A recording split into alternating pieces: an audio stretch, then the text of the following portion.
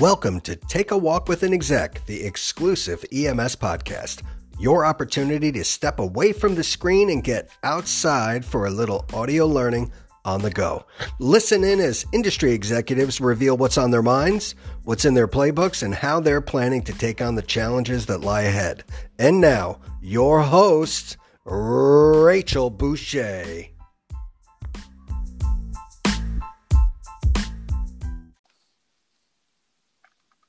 All right, welcome back, listeners. It's Rachel Boucher here with another episode of Take a Walk with an Exec.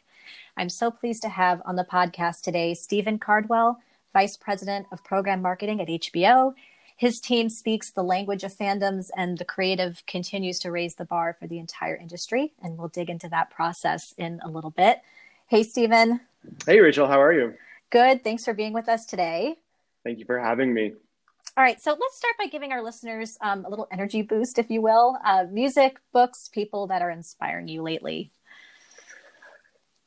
Music, books, people. You know, there's a lot, I think, of inspiration to be found right now. And I recently discovered a radio, I want to say it's an app, but it's kind of a service called NTS Radio, which is a listener-supported global station based out of the UK.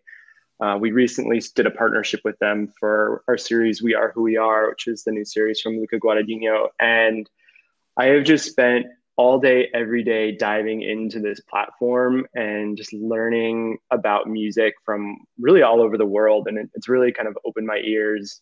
There's a place where you can just select different genres, and so much that I didn't even know existed, from bossa nova in Brazil to cumbia in Colombia. Even just like really obscure things like Italian boogie and Turkish disco. And, just putting that on and working through the day is pretty transportive, and especially at a time when we can't travel around the world. So sometimes it's just nice to close your eyes and transport yourself, even if it's just for a moment. We were just talking about, all the video and things that we're seeing with our eyes lately through the screen. It's kind of nice to listen with your ears, right? Totally. Yeah. So years ago, we published a column called I Knew I Was an Experiential Marketer When. So I'm going to ask you, when did you know? I don't know if there was like one single moment. I think the beauty of working in television is that, we have the opportunity to work with some of the most talented artists who really are skilled at building worlds. So a lot of, when we think about experiential, in terms of marketing, what we have the pleasure of doing is be able to take shows like Game of Thrones, take shows like Westworld, and figure out ways that we can immerse fans into those worlds. So I think the first time we really set out to do something was at South by Southwest several years ago, which, as we know, has turned into quite an experiential playground. There's been a lot of people that say, hey, South by Southwest is dead. Like, it's just a bunch of brands. And we always kind of joked it felt a little like brand soup. Yeah. So there was kind of this desire to do something different, to break above, the clutter. And it just kind of seemed like the perfect timing to do something like promoting season 2 of Westworld. And for those of you who aren't familiar, we rebuilt the town of Sweetwater, which is at the center of Westworld, and literally transported attendees out to a ghost town we actually found outside of Austin, Texas, that we kind of raised and rebuilt. But I don't think that any of us really anticipated what was going to happen. And, quite frankly, looking back on it several years later, it's still hard to really say what actually happened. I think it was shocking to see what marketing could do, and just the amount of attention something like this got. I think everyone, including the people I had to convince to write the check, thought we were absolutely crazy. We wondered, would anyone actually come? But when we got there, just seeing the amount of people on the ground just kind of losing themselves in this experience was, I think, a moment of reckoning. And we always joke that in marketing, we spend so much time and energy trying to get eyeballs to watch an ad for 8 seconds. But, we had people in line for 8 hours trying to get into this activation. So I guess after seeing that line, you could say I really realized what awesome power experiential marketing has and how important it is to the media mix. Mm. And let's talk about your career path into events. We always say that no two paths are the same. So tell us about yours. Sure. So I've always been passionate and obsessed with entertainment. I started early in my career working for a film, TV, Broadway producer. And it was really a crash course in everything from development to production to publicity to marketing. He was such a hands-on producer that I got really a front row seat in to see how a movie gets produced, how a Broadway show gets launched.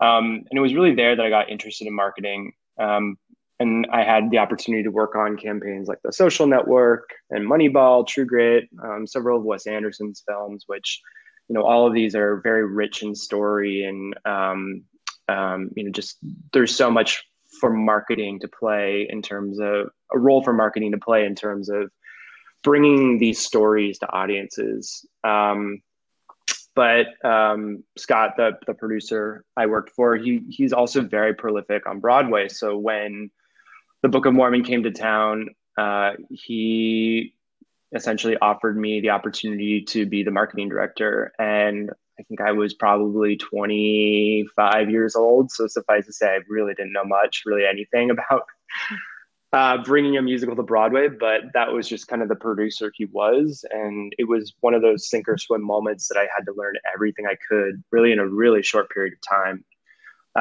So I would say those were probably the most difficult, but also formidable years of my career. Later on, I moved to IFC Films, where I oversaw marketing campaigns for, I think, probably 30 or so films over a couple of year period. Kind of most notably was Richard Linklater's Boyhood. And, I think when the opportunity came to work at HBO, having been such a fan of its programming, growing up with it, I just had to leap at the opportunity. Mm. We talk a lot about how, and it's starting to change a little bit, but there's no, real degree or pathway into like experiential marketing, So when you think about your way in and we think about the next generation of experiential marketers, how do you think we can foster talent and help people discover, the opportunities in this industry? I think one thing we've learned more than anything is how important experiences are to people. Experiences are ways that shared experiences are ways that we almost demonstrate our tribes, right? Like you going to Coachella, you going to Burning Man, you being at South by Southwest, seeing a concert.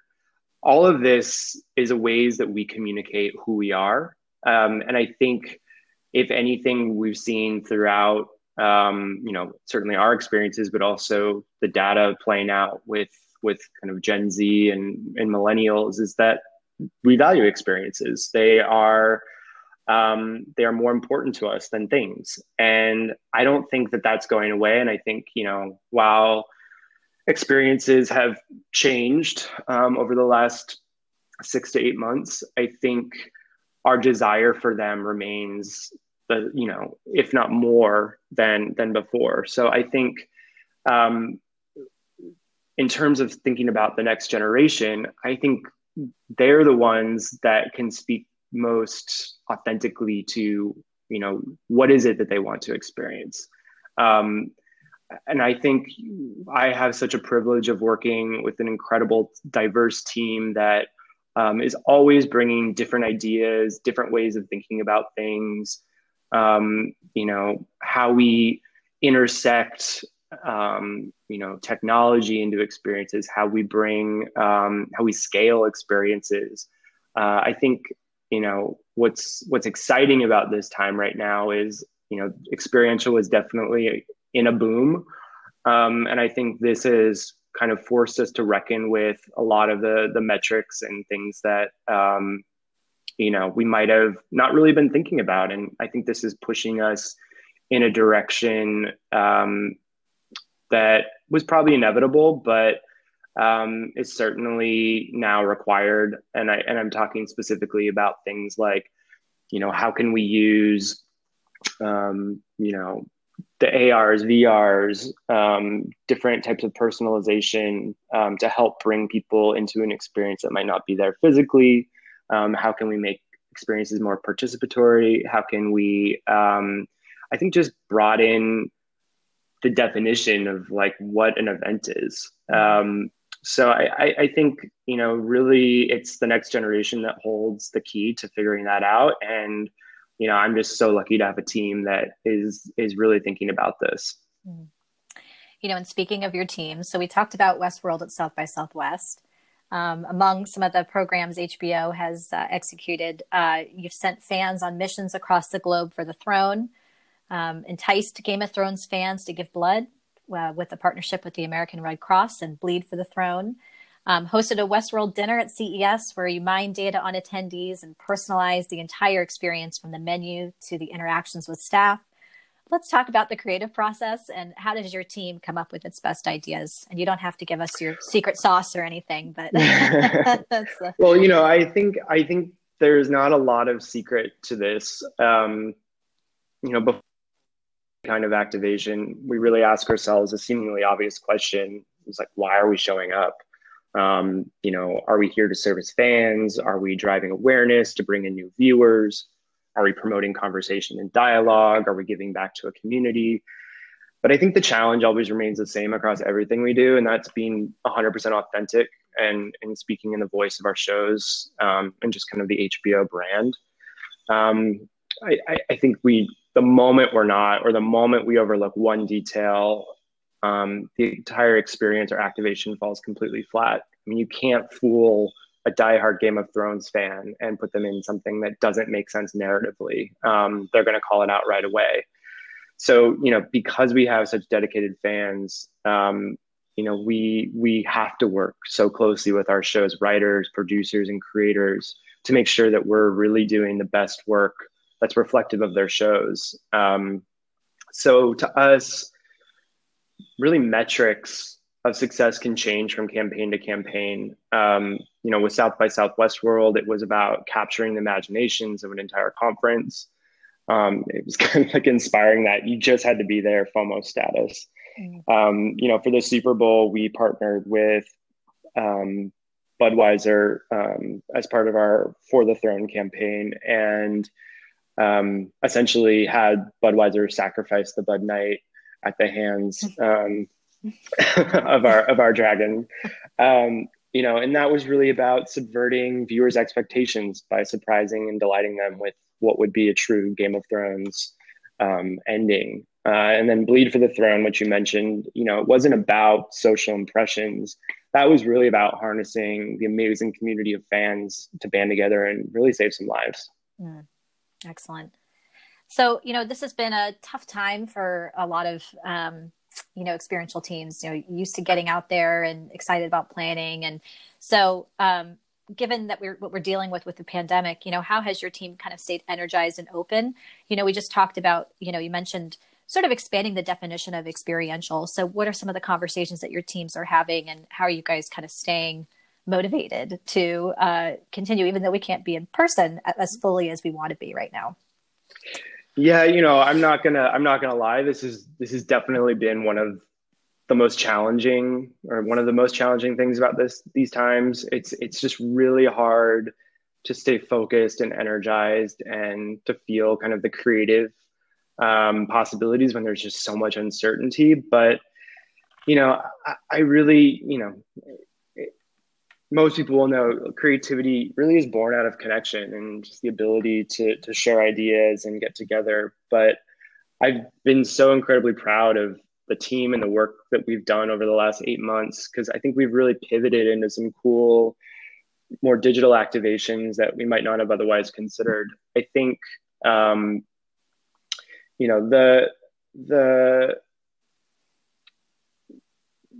there is, a lot of uncertainty, and it's hard to understand kind of what it is consumers want at this given moment. I think again, like we kind of have to hold to our North Star guiding principles. Like whatever we do has to feel authentic. It can't feel kind of fabricated to this moment in any way that feels inauthentic. If, there's been a lot of times where, thinking about, oh, well, how do we pivot this to virtual? And, we would spend hours and hours and we'd kind of come up with an answer. But then at the end of the day, thinking about the consumer, is that what they really want right now? Is that what they need right now? Is that driving, our ultimate objective, which is viewership? And sometimes the answer is no. So I think it's forced us to kind of reckon with some realities, but also I think, just given we're already planning, 2-3 years out for our programming, we're well underway of thinking like, what do things look like kind of in a post-COVID world? And I think there is a lot of opportunity, and, just really excited to continue to work with, talented showrunners, people that build just incredible worlds, and thinking about ways that we can bring fans into them, whether it is through experiential, whether it is through, some type of emerging technology, but, really thinking about how experiences, or just like the word experience, how we can change that definition. Thinking a lot about micro experiences. How can we use technology or things that are already around us to create kind of personalized, unique, that do give the same feeling of experiencing something collectively. So if that's using something through, voice in your home, we're seeing that people are spending a lot more time talking to smart assistants. What kind of experiences can we create around that? What kind of experiences can we create, within gaming, which we're seeing is no longer just a type of entertainment that solely gamers participate in. We're seeing it expand, in all demos. So, I think we're always looking to see where consumers are, and like how we can show up there in, I think, an authentic but also innovative way. Yeah, something that you've been able to accomplish that you wouldn't have been able to outside of a pandemic. So here you're talking a lot about sort of futuristic thinking, and what's something that, I hate to say silver lining, but just something that you guys have been proud to be able to accomplish, that you might not have been able to otherwise, during this time. I think this is a bit more of an internal thing, but, I think ironically, our team has just become so much closer. We're all living this shared experience together. And I think as a result, we're learning so much about one another, but really understanding empathy, and how to show up for each other and be supportive of one another, be more collaborative. I think this opportunity to, I don't want to say slow down, because I only feel like we're busier these days. It's really given us, I think, just the space to kind of create and think, and just lead with a little bit more empathy, just because, as things have definitely kind of shifted. But I think there are just other little things like productivity feels higher. Our offices are out in Hudson Yards, and I think we would spend probably 15 minutes at the beginning of each meeting just waiting for people to trickle in, because there's just floors and elevators and people getting lost trying to find like where the next meeting is. So I think there's just more focus and less distraction, and it's just been really nice to be able to kind of bond with the team in ways that are more difficult to, in kind of the normal world. Mm-hmm. A core tenet of an HBO experience that will never change, whether it's virtual or in person or hybrid.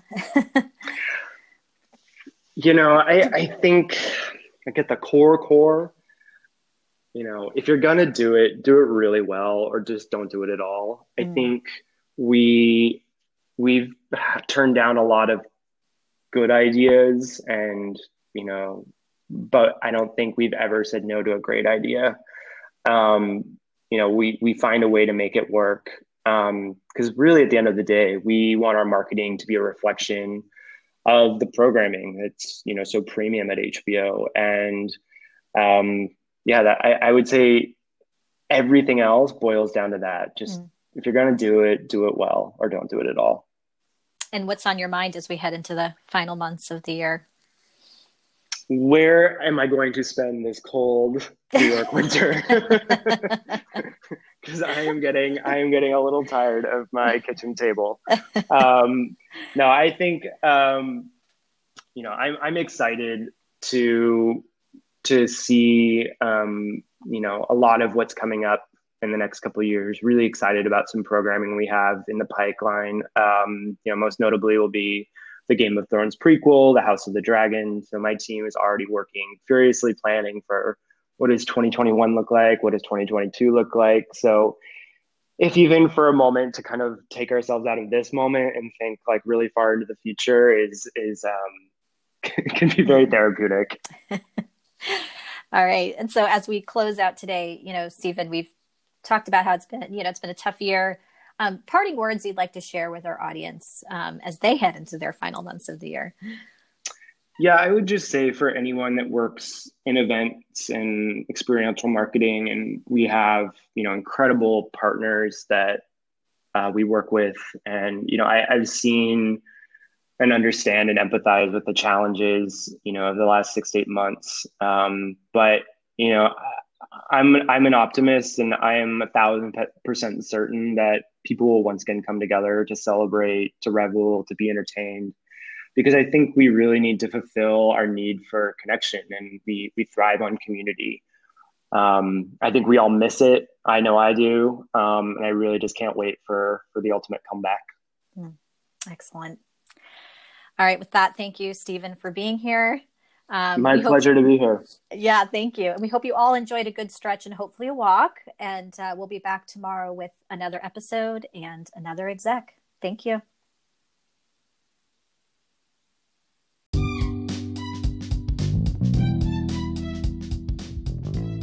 This has been an episode of Take a Walk with an Exec, the exclusive EMS podcast serving up candid perspectives from industry executives, no screen time required.